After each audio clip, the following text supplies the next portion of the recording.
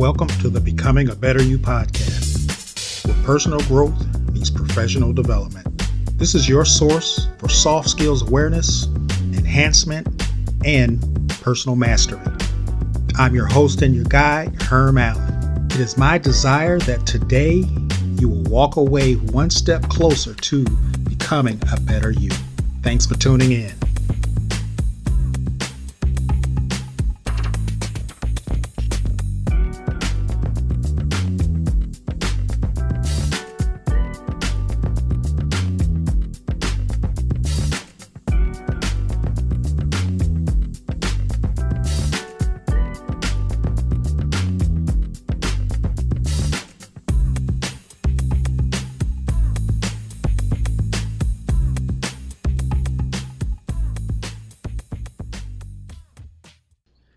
Hey, what's up, my peeps and my peepettes, my listeners? Thanks for tuning in to another episode of Becoming a Better You podcast with Herm Allen. I'm Herm Allen, your Dean of Personal Growth. Hey, today I want to talk about where the mind goes, the body will follow. Your mind is a very powerful machine.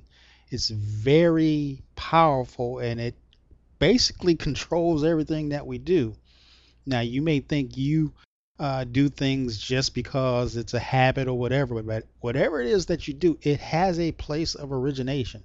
And that place of origination is in your mind. Now, we can all agree that we have a brain, right? At least I hope most of us have a brain. You know, that 3 pounds of gray matter under our skull. However, what distinguishes all is what rests in our mind. But don't confuse the brain with the mind. They are readily different. But how so? Think of it this way. Your brain is your body's hardware, and your mind is all of the running software. It's what makes us as unique as the color of our skin, our ethnicity, our culture, and our personal background. Nonetheless, our mind is what determines our actions. Hence, where the mind goes, the body will follow. You may have heard something similar to this.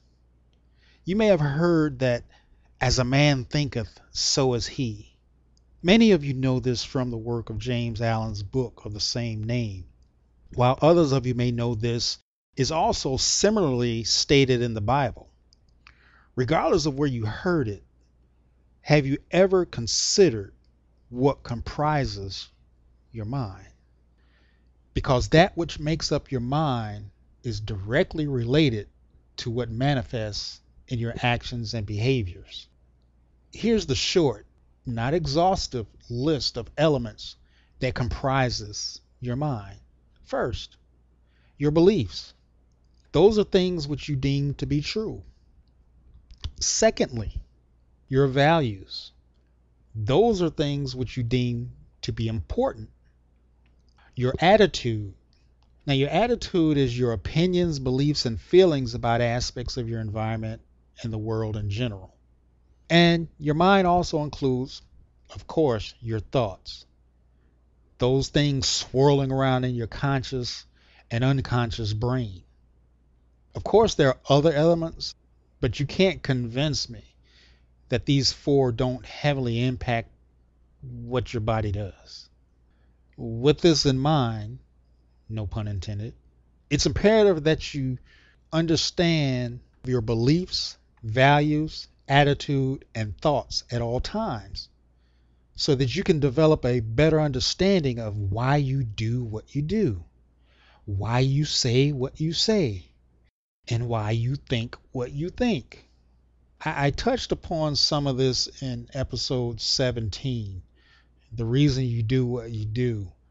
I strongly encourage and suggest that you go back and listen to it if you have not done so, because it kind of gives you a little bit more insight into what I just talked about there of why you do what you do.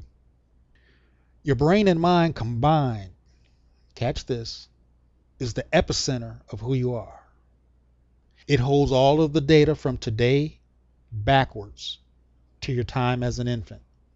The reason I said data is because your brain, in effect again, hardware, has been programmed with every experience, circumstance, education, trauma, and more since the day you were born up to this point in your life.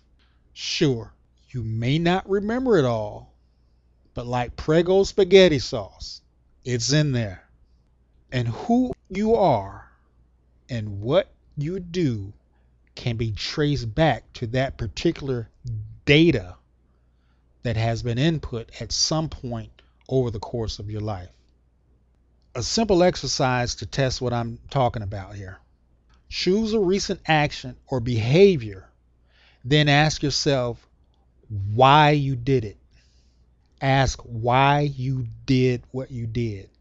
And in asking why, see if you can find where the specific data input element, for example, the value or the belief that you have, find where that specific data input element occurred that led you to that specific action or behavior. If you really want to be adventurous, try doing this for a week, and you'll be surprised at what you learn about yourself. In saying all of this, you still have the choice to follow your mind or not. It doesn't have supreme authority over you unless you allow it to. What you must learn to do is filter those things that may result in destructive behavior and or negative outcomes. So from this point forward, train yourself to assess and evaluate the origin of what your body does, and you'll begin to notice something new about yourself that you never have. My mind is telling me I'm through for today. So my body is moving on to the next task on my list. Take care until next time, until we meet again, and always remember, personal growth makes you better.